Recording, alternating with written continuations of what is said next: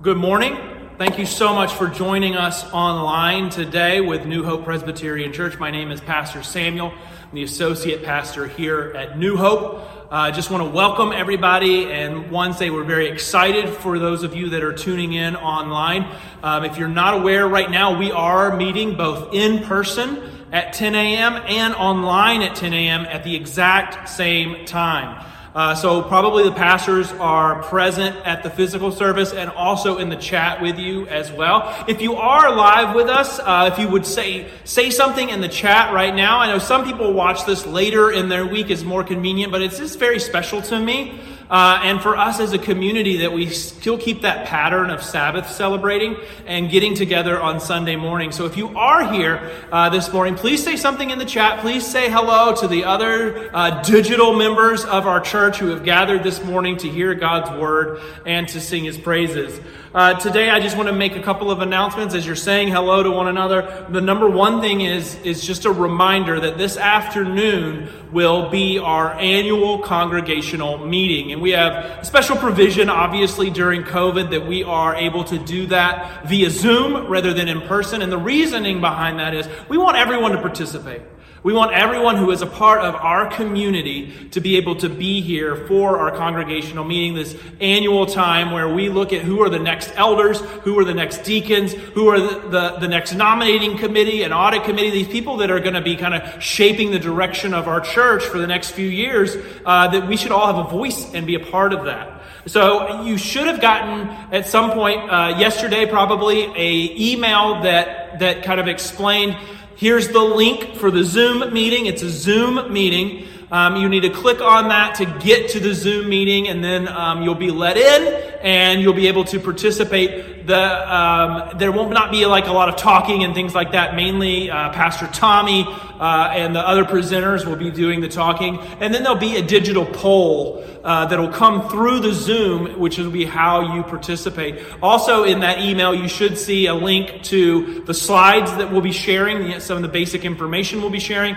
and also some of the testimonies of the incoming elders and deacons if you're interested in reading more about that as well. As always, if you have any questions at all, please email me, samuel@newhopekent.org. I'm going to be running tech support for that meeting. So if during the meeting something's not working or leading up to the meeting you're having trouble, or even you want to ask a question or participate somehow and you're having trouble with your computer, just text me at 407-616-9064. I hesitated to say that on the internet, but I'm going to say it. And then the other thing I wanted to remind you of is that if you have multiple members in your household, let's say husband and wife, and you're both full members of New Hope Presbyterian Church, then the way in which you guys can have two votes is by having two devices. So the way that works is one of you needs to have a cell phone, one of you a computer. Zoom works on almost every type of cell phone and every type of computer. So if that's how you want to have two votes, sorry for all the announcements, but that's how that's going to work. Then the other thing is please let us pray for you. I've been so encouraged lately. There's been a resurgence of prayer in our church, partly because we've been in person, but also just in the new year, digitally, we've been receiving a lot more prayer requests. Let us pray for you. You can go to our website, newhopekent.org/prayer, and submit a prayer request, and that pretty soon will get shared with our prayer chain, the people that are part of our congregation who want to be praying for you. And we pray every week as a staff together and as pastors as well. And you can always limit that as well if you want to just limit it to a certain group. Maybe you want just the pastors to know about that. So please let us pray for us. Pray for you. Now, as we continue our sermon series, we're going to dive right into it. Today, we are looking at Matthew chapter 6. And we are looking at verses, let's see here, about not being anxious, right? Verses 25 through 34 is the passage that we're going to be looking at today. Again, Matthew 6, 25 through 24. But as we go into this time, let us go to the Lord in prayer. Our Father in heaven, we give you thanks and praise. What a beautiful morning, what a beautiful day. New mercies as the sun rises. A new day in which you, as our Heavenly Father, are with us every step of the way. We pray that as we listen to your word, that we would find comfort, that we would find strength, that we would find renewed hope in resting in your promises, that you are our Father and that we are your children. We pray these things in Jesus' precious name. Amen and amen. I don't know if during the pandemic any of you have had a chance to maybe do activities that you normally wouldn't. Like maybe you've been watching a lot more Netflix than usual, or Hulu or whatever, Disney Plus, The Mandalorian, whatever it is. Maybe you've been doing more of that. At home with us and the kids, we've been doing a lot more crafts and activities. Thank you, Miss Debbie, Children's Director, and Miss Tita, and other people that have dropped off some things for our kids to have activities and fun things for them to do. The other day, my parents sent a king cake. If you're not from the South or New Orleans, you don't know what that is, but we got a king cake, and we took our time. Like, we read the instructions and the history of the king cake. Maybe one of the things you've been doing is playing board games. Board games is always something that's fun to do as a family and can fill some of the time. When I was growing up, one of the games that we would play a lot was Monopoly. And if you've ever played Monopoly, you know how a Monopoly game goes, right? One, you gather your loved ones, your precious loved ones who you are family with, who you care deeply about, who nothing could ever come between you and them, and you gather around. And the game begins in this loving environment. Right, why are you playing the game to start with? It's because you love each other and you want something to do. You're going to have fun, right? We all know that that's not where Monopoly ends, but we begin that way. Everyone picks out their little characters. I was always a big fan of the little dog was mine. You get some drinks, you get comfortable, you get everything ready. You buy your first property. The game starts out really optimistically. You're like, oh, wow, isn't that great? He just bought a railroad. That's so much fun. Maybe he'll get more railroads. And then as the family begins to work their way around the board, it becomes clear as time goes on that there is a strategy in place, that there is building tension in the air. You begin to keep a closer eye as your money depletes on the banker and whether or not they are being honest in their dealings. You always have to pick an honest banker. You begin to notice some side talk between some of your family members as some under-the-board deals begin to be made up. Hotels go up with no regard for health and safety regulations, and Monopoly is gone. This is now war. Eventually, there's an uprising. The game ends in tears as somebody flips the board. Now, they don't always end like that, but a lot of times it does come close to that scenario. In fact, I have a couple friend that we knew in Florida that they are literally not allowed, it's in their marriage covenant, to play Risk together because it just every time ends in ruin and disaster. What is it about us, humans, because this happens to everybody, what is it about us and our nature that changes when we play games?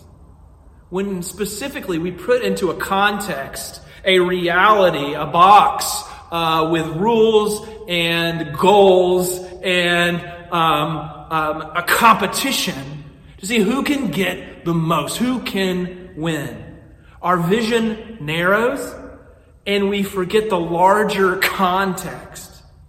There are family and friends, and that was the original purpose for why we did it in the first place. And the truth is that we do this spiritually as well. We focus in so much on ourselves, on our families, our church or our community or our nation, and we forget that we are citizens of another reality, called to have a grander vision of living that extends beyond this immediate reality that we are participating in, and instead view it as citizens of heaven.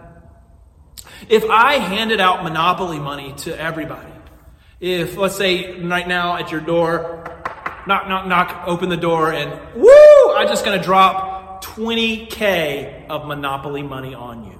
And then I said, Taylor, take this $20,000 of Monopoly money and take it and give it away as you feel led to anybody. And if you do, that'll make them happy. How hard would it be for you to give away that Monopoly money? Not very hard, right? Super easy to give away Monopoly money. Why? It's Monopoly money. It only has value in the context of the Monopoly game or the scenario that I've set up for you, right? Now, reach in your wallets, and I know many of us don't carry money anymore, but look at your money. Maybe look at your credit card, your Venmo account, your PayPal. This digital currency, that physical dollar bill, only has value in the context that we create for it. In other words, when this life is over, when your physical life is done, it is worthless. The same way Monopoly money is not real, and yet it is the focus of everyone playing the game. The same thing is true for many of us, that when we focus and we are completely focused on this physical reality that is in front of us, whether that's money or physical belongings or food or clothing or whatever it is, that we think that this is the end all be all, and that this is all there is an illusion in a lot of ways, right? It is not something that is ultimate or should be ultimate for us. And yet it becomes the focus for everyone in this game of life. It becomes the focus, and a supreme value is placed on it. In fact, such a supreme value is placed on money and material belongings, and the goal is to accumulate and get as much of it as you can, that Jesus, right before our passage for today, talks about it in terms of Mammon, which was the god of money. And this is what he says in Matthew 6:24, right before our passage. No one can serve two masters. For either he will hate the one and love the other, or he will be devoted to one and despise the other. You cannot serve God and money. Jesus very specifically says, setting up our passage for today, that most of us are entrapped, the word he uses, enslaved to this thing called mammon, this thing called money, this thing that, if you have a broader view of reality, is really a passing thing that goes with the wind. Like Monopoly money. Jesus says there is so much more. There is so much more than the physical provisions of this life. I admit this freely, I was watching TikTok the other day, and I was flipping through the videos. For me, mainly, it's end up being like a bunch of dad jokes. But anyway, the pictures that I ended up on, there was a young man, and I think he had just graduated college or something like that, and he had gotten a job, and he said, in his TikTok, I tried to find it, but I couldn't find it. It was basically like, so I got a job, I went to school, I got a good job, I'm making money, and now I'm going to get a family and have kids and then die. Is that it? Is that all there is to this life? In other words, is mammon, is material provision, is being able to provide for myself and my family, and having savings, is money. Is that all there? Is it over? Is that it? And if you read through the comments, a lot of people were like, yeah, welcome to the rat race. That's all there is. But Jesus says, there is more. There is more to life. Our passage, and again, this is Matthew 6:25 through 34, says, if life is more, if there is a deeper reality to this world that we live in, if it's more than just the Monopoly game, if it's more than just the physical reality, if there is a deeper level of reality, if there is a spiritual nature, if there is truly a God in heaven, if there is more, if there is more than food, if there is more than drink, if there is more than entertainment, if there is more than family, if there is more than money and material provision, more than the game of life, if life is more than this material world, then a life dominated by worry and anxiety about those things is completely missing out on the more. And so that's what we look at today, is the worry and anxiety that we will have if we are missing out on the more that we find in Jesus and our Heavenly Father. So again, our passage for today is Matthew chapter 6, verses 25 through 34. I encourage you, open your Bibles. Hear God's word as he speaks to us today through Jesus himself. Again, this is Matthew chapter 6. Therefore, I tell you, do not be anxious about your life, what you will eat, what you will drink, nor about your body, what you will put on. Is not life more? Is not life more than food, and the body more than clothing? Look at the birds of the air. They neither sow nor reap nor gather into barns, and yet your heavenly Father feeds them. Are you not of more value than they? And which of you, being anxious, can add a single hour to his span of life? And why are you anxious about clothing? Consider the lilies of the field, how they grow. They neither toil nor spin. Yet I tell you, even Solomon in all his glory was not arrayed like one of these. But if God so clothes the grass of the field, which today is alive and tomorrow is thrown into the oven, will he not much more clothe you, O you of little faith? Therefore, do not be anxious, saying, what shall we eat, or what shall we drink, or what shall we wear? For the Gentiles, the non-believers, seek after all these things, and your heavenly Father knows that you need them all. But seek first the kingdom of God and his righteousness, and all these things will be added to you. Therefore, do not be anxious about tomorrow, for tomorrow will be anxious for itself. Sufficient for the day is its own trouble. This is the word of the Lord, and we say thanks be to God for his word. So there's a number of things going on here we're going to look at briefly today. The first is that there are clearly two examples that Jesus is using to draw out what it is, which is the main point. And the main point, which we're going to look at, is how do we rest in the more? If there is more than this physical life, than what we see that is so hard to look beyond or to look through or to see more. How do we have more when mammon, when money, when materialism is so present and so real in every complete aspect of our life? So first, two examples. And the two examples are taken, as Jesus always does, from regular, everyday things. And these two examples are taken from creation. And there's a number of ties to creation here. But the two examples are focused completely on the physicality of life. And so when we're talking about life here, these two examples are drawing out food and clothing. And that might be something, depending on who you are, that you've never really worried about. But in the ancient Near East, in the time of Jesus, food and having regular access to food was something that caused a great amount of worry. Clothing, and I don't know that you've ever been to certain areas where people don't have shoes or don't have clothes on a regular basis. That is another necessity of life that in the ancient Near East, people struggled with getting. And in fact, today, of course, with COVID and the shutdowns and everything else, more than ever are we finding families and people, adults, older, elderly, children who are food insecure and who don't have regular access to things like shoes. And so these examples are examples that the people of the ancient Near East would be very familiar with. And Jesus says these physical things, there is something more beyond them. And so the two examples he uses is food and clothing. And the first one is with food and birds. And this is what he says. He says, look at the birds of the air. They neither sow nor reap. And those are terms that are agricultural terms, right? So birds are not hitching up oxen.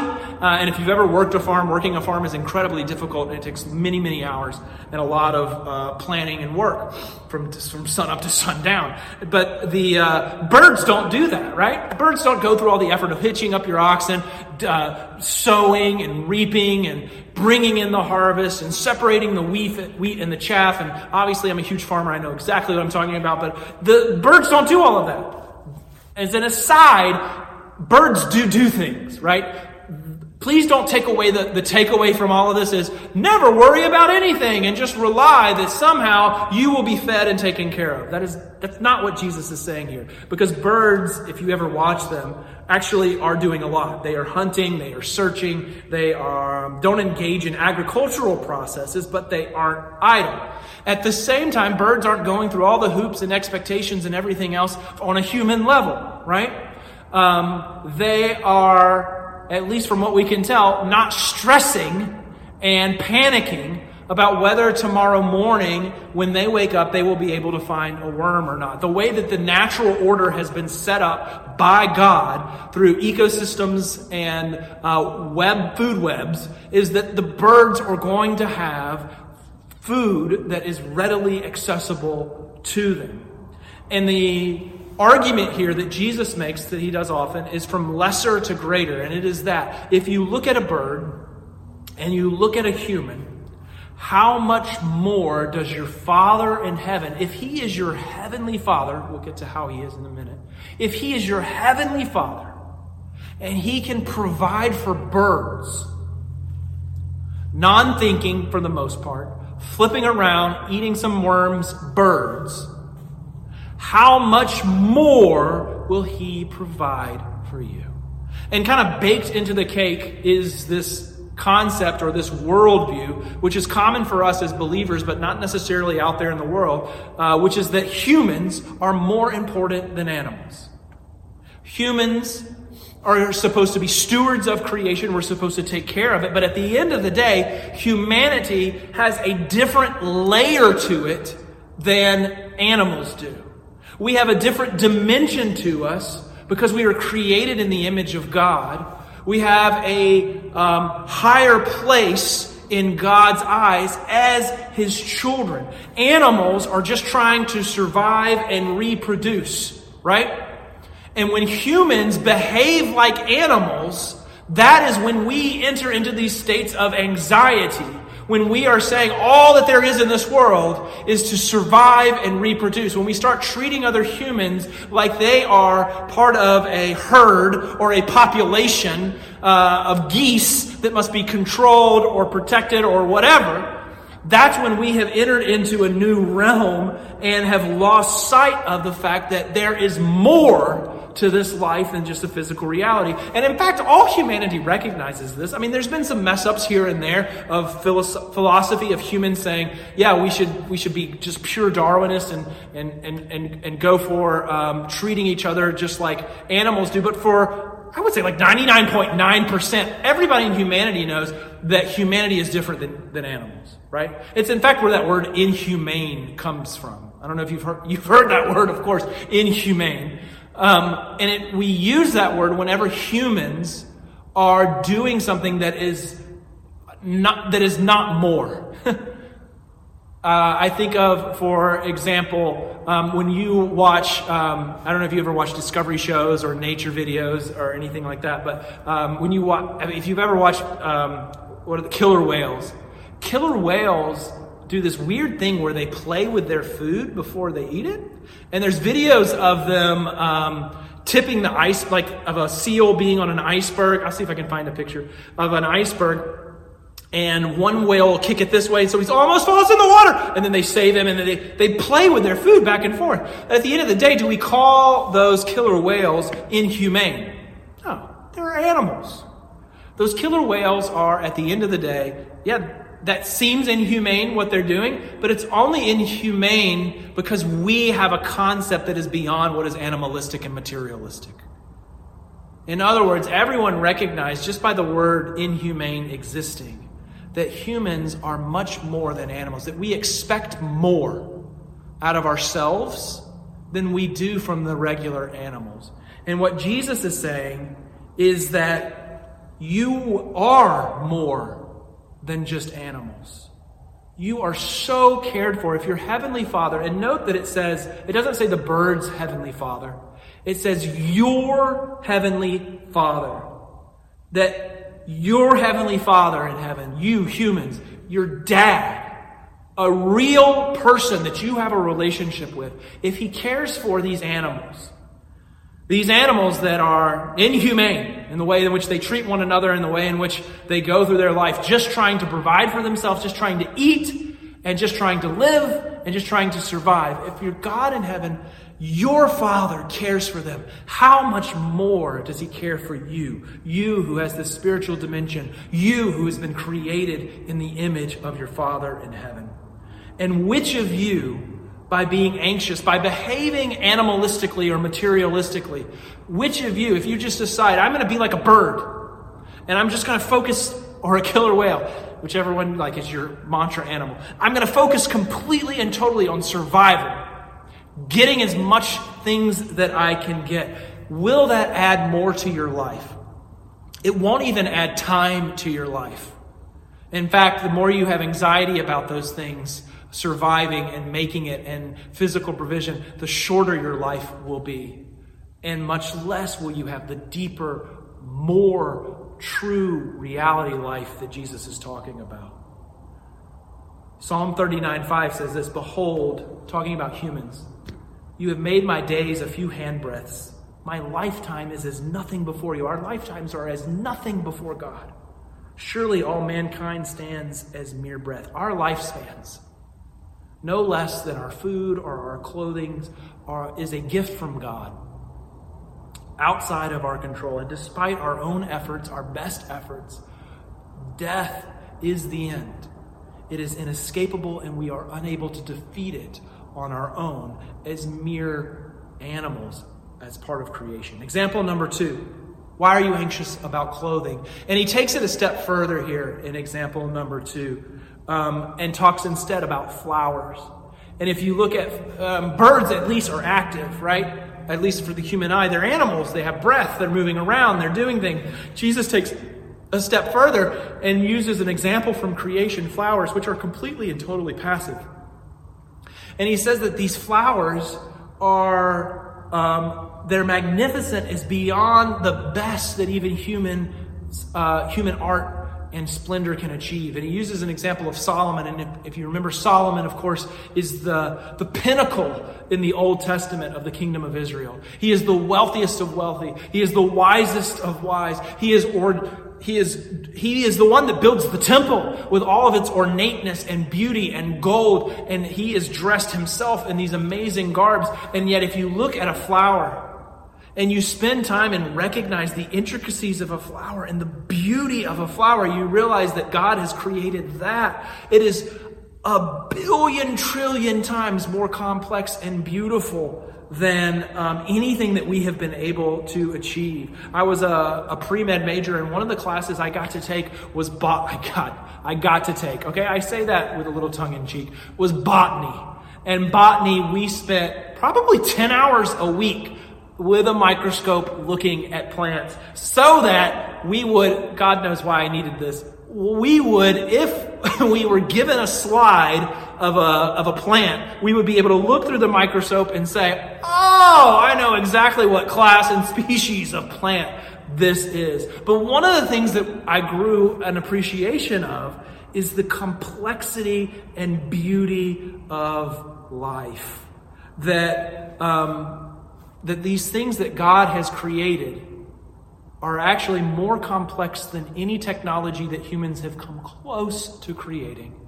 That they are the things that take pure energy in a voidless universe and convert it into life itself, which then feeds the rest of our ecosystem. Sorry, getting science teachery on you, but creation is beautiful, amazing, and awe-inspiring. And if you look at think about how much effort it would take for us to create something like a flower. We can't. We can't come anywhere close to it. God creates a flower, which today is alive and tomorrow is thrown into the oven. Our physical lives, how much more does God care about us? And while, yes, our physical lives are transitory, we too will reach a place of death. You are eternal. There is more to you, and your heavenly Father knows this. He knows that you are more than a bird. You are more than a flower. So summarizing those 2 examples, food and clothing are not an end in themselves. Those things in this life are meant to be provision for the life or body for which they provide. And if we live a life that does not give priority to the more of us, to the spiritual dimension, to a different reality that we as humans are a part of, then we have fallen prey to materialism, and we are instead living a life in slavery, enslaved to mammon, to money, to materialism. We should not be behaving as though possessions are the end-all, be-all of life. So part 2, how do we have more? How do we get this more that Jesus is talking about? If behaving like an animal and materialistically and having a worldview that all there is this life, this monopoly game of life, is going to lead to anxiety and actually a shortening of our life, how do we access this deeper layer? How do we access this reality where the God who created the universe is our Heavenly Father? How do we get into that when this seems so real and so present to us in our daily lives? And I don't want to minimize that for those of us who are struggling, and me and my family have been there before, not knowing where your next paycheck's going to be, where your next food, your meal is going to be. If that is where you are right now, a couple of things. We are here for you. We want to help you, especially members of our church. We would work with our deacons. We will help you right now. Email me, call me. And if you're outside of our community, we want to connect you with our various mission partners that we work with on a regular basis if that's what you're struggling with. I don't want to minimize those things, but there is more. And so if that is what we are confronted with, how do we do that? Jesus tells us what's going on when these things are dominating us. When your life is completely and totally dominated by survival and getting more, getting those things that you think you need that are just physical provision. Jesus says that is when we are those of little faith. He uses that phrase, doesn't he? Oh, you of little faith. In other words, when you're behaving in these ways, these animalistic, materialistic ways, and you don't believe that your Heavenly Father is going to care for you like He does for the birds and I almost said bees, the birds and the flowers, when you don't believe that He's taking care of those, then you are one of little faith. What does that mean to be one of little faith? Well, one of little faith is basically someone who is afraid, and instead of trusting God to provide for their survival or need, they are on a regular basis fearful that He will not be there for them. Because really that's what that word faith means, right? It means putting your trust in someone, some real person. And there are a lot of us, and some of us go through different seasons, that intellectually understand the gospel, and this is especially true for Presbyterians. We like to be intellectual. That's my intellectual look. We like to be intellectual. And know I have theologically down the Ordo Salutis, the order of salvation. I know the gospel theologically speaking. But in our day-to-day lives, we put little to no trust and faith in God. And one of the signs of that is if we are living a life of anxiety about our material belongings. Jesus uses this phrase in a number of places. In Matthew 8:23, Jesus is calming the storm. And it says this: He got in the boat, His disciples followed Him, and there was a great storm on the sea. He was asleep, and they went down and woke Him up and said, "Save us." And He said, "Why are you afraid, O you of little faith?" Why are you afraid? You are literally with me, Jesus. Yes, there is a storm going on. Yes, it could take your physical life, but you are with me. Have faith. Trust me. I'm sleeping down here in the bottom of the boat. Do you think something bad is going to happen? Trust me, is what Jesus says. Matthew 14:31, Peter walking on the water begins to doubt and sinking in the water. And Jesus says, "You of little faith, why did you doubt?" After feeding the 4,000, Matthew 16, Jesus hears His disciples talking about, where are we going to get all this food for everybody? "Oh, you of little faith, why are you discussing among yourselves that you have no bread?" Trust me. It's almost like that's the whole point. It's almost like over and over and over again, God says in the Old Testament, and Jesus says here in the New Testament, trust me. And if you can't be settled in that, if you can't trust me, then you basically are of little faith. You basically have no faith at all. Matthew 17:19-20. The disciples came to Jesus privately, and they're talking about why they couldn't cast out these demons. And He said to them, "Because of your little faith. For truly I say to you, if you have faith like a grain of mustard seed, you will say to this mountain, move from here, and it will be moved, and nothing will be impossible for you." Jesus is basically saying, not only do you have little faith, you don't even have all you would need is a mustard grain of faith. All you need is to trust in me a little bit. And you will be provided for, and you will be taken care of, and you will find comfort instead of anxiety. Ultimately, there is so much more to our lives. And the way to access that more, the peace, the comfort, the stability that comes from faith in our Heavenly Father and a relationship deeply abiding within Him, is that we have to believe.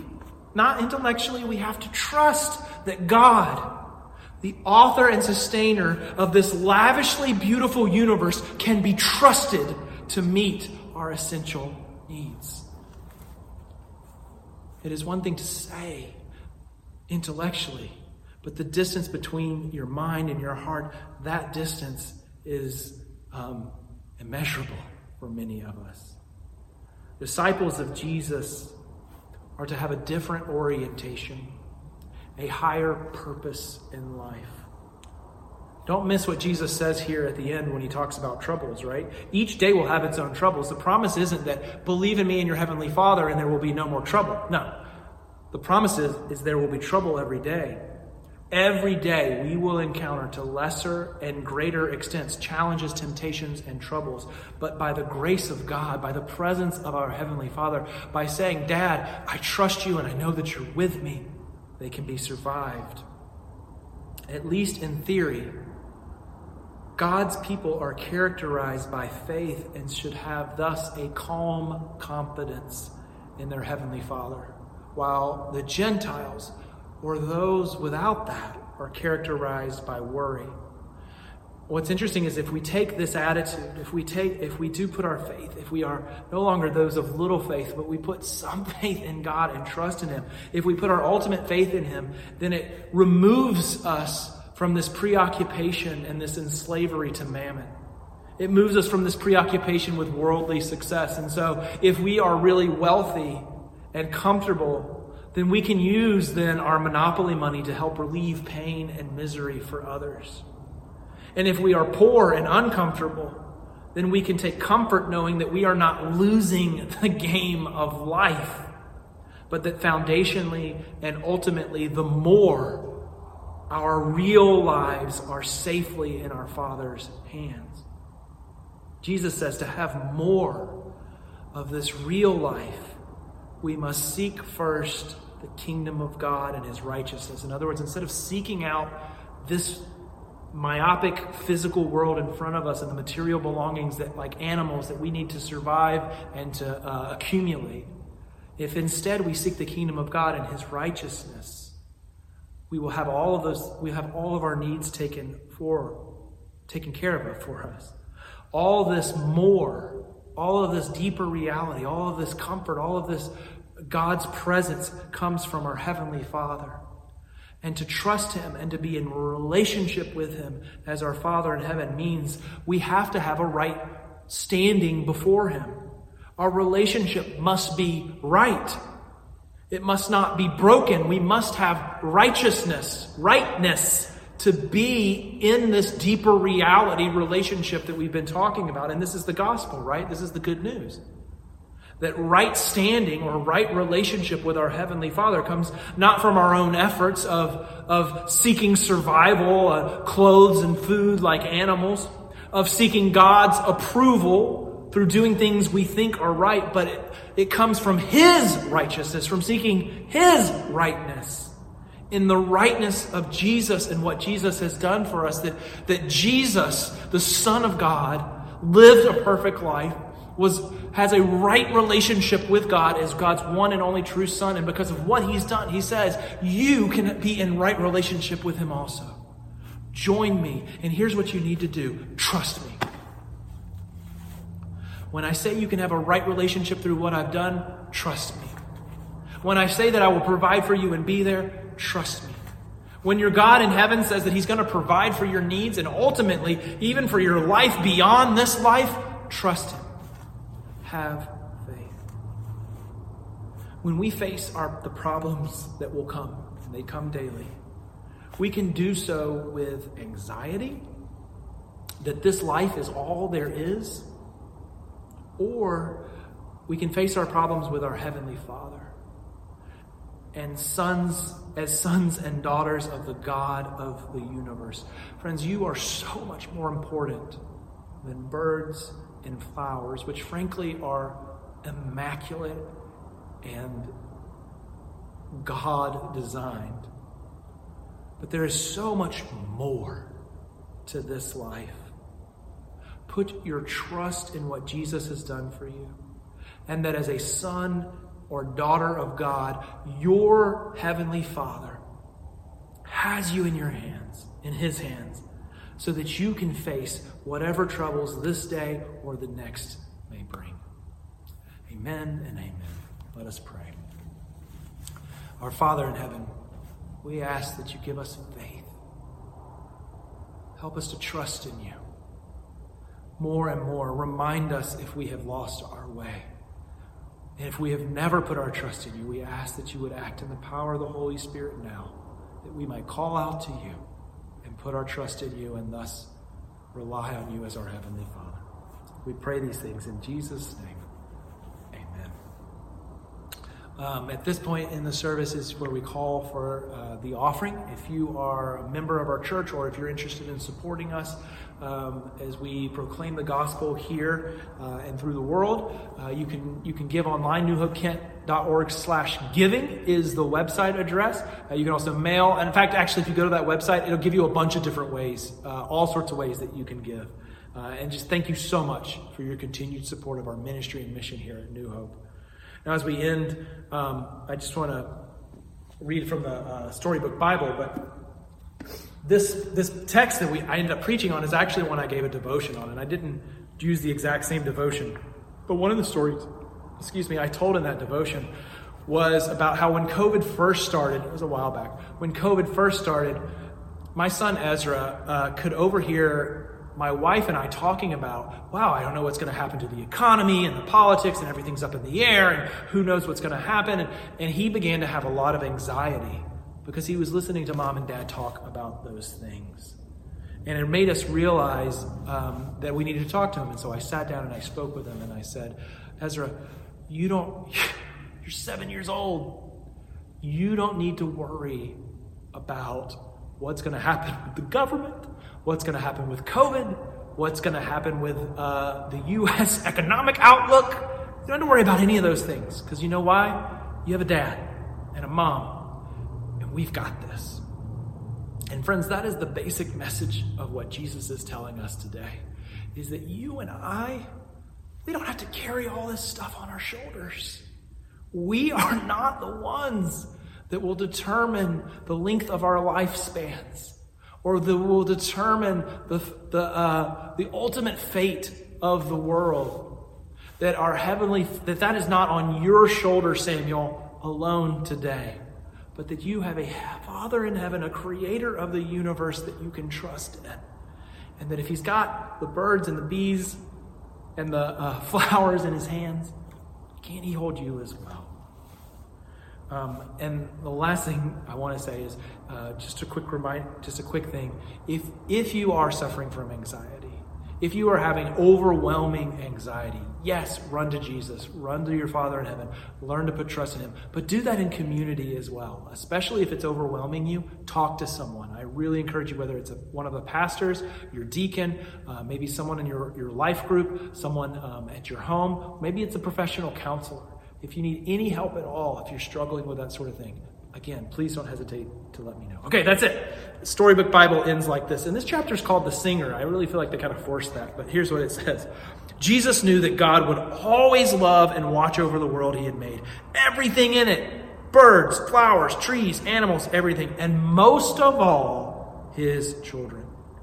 Even though people had forgotten, the birds and the flowers hadn't forgotten, they still knew their song. It was the song all of God's creation had sung to him from the very beginning. It was the song people's hearts were made to sing. God made us. He loves us. He is very pleased with us. Amen and amen. Friends, thank you so much for joining us. We'll see you next week at 10 a.m. Again, if you're a member, don't forget, 3 o'clock this afternoon, I'll see you all live on Zoom for our congregational meeting. God bless and have a wonderful day. May the blessing of God the Father, God the Son, and God the Holy Spirit be on us all, virtually and live, wherever you are, as we go forward from here. Amen and amen. Thank you.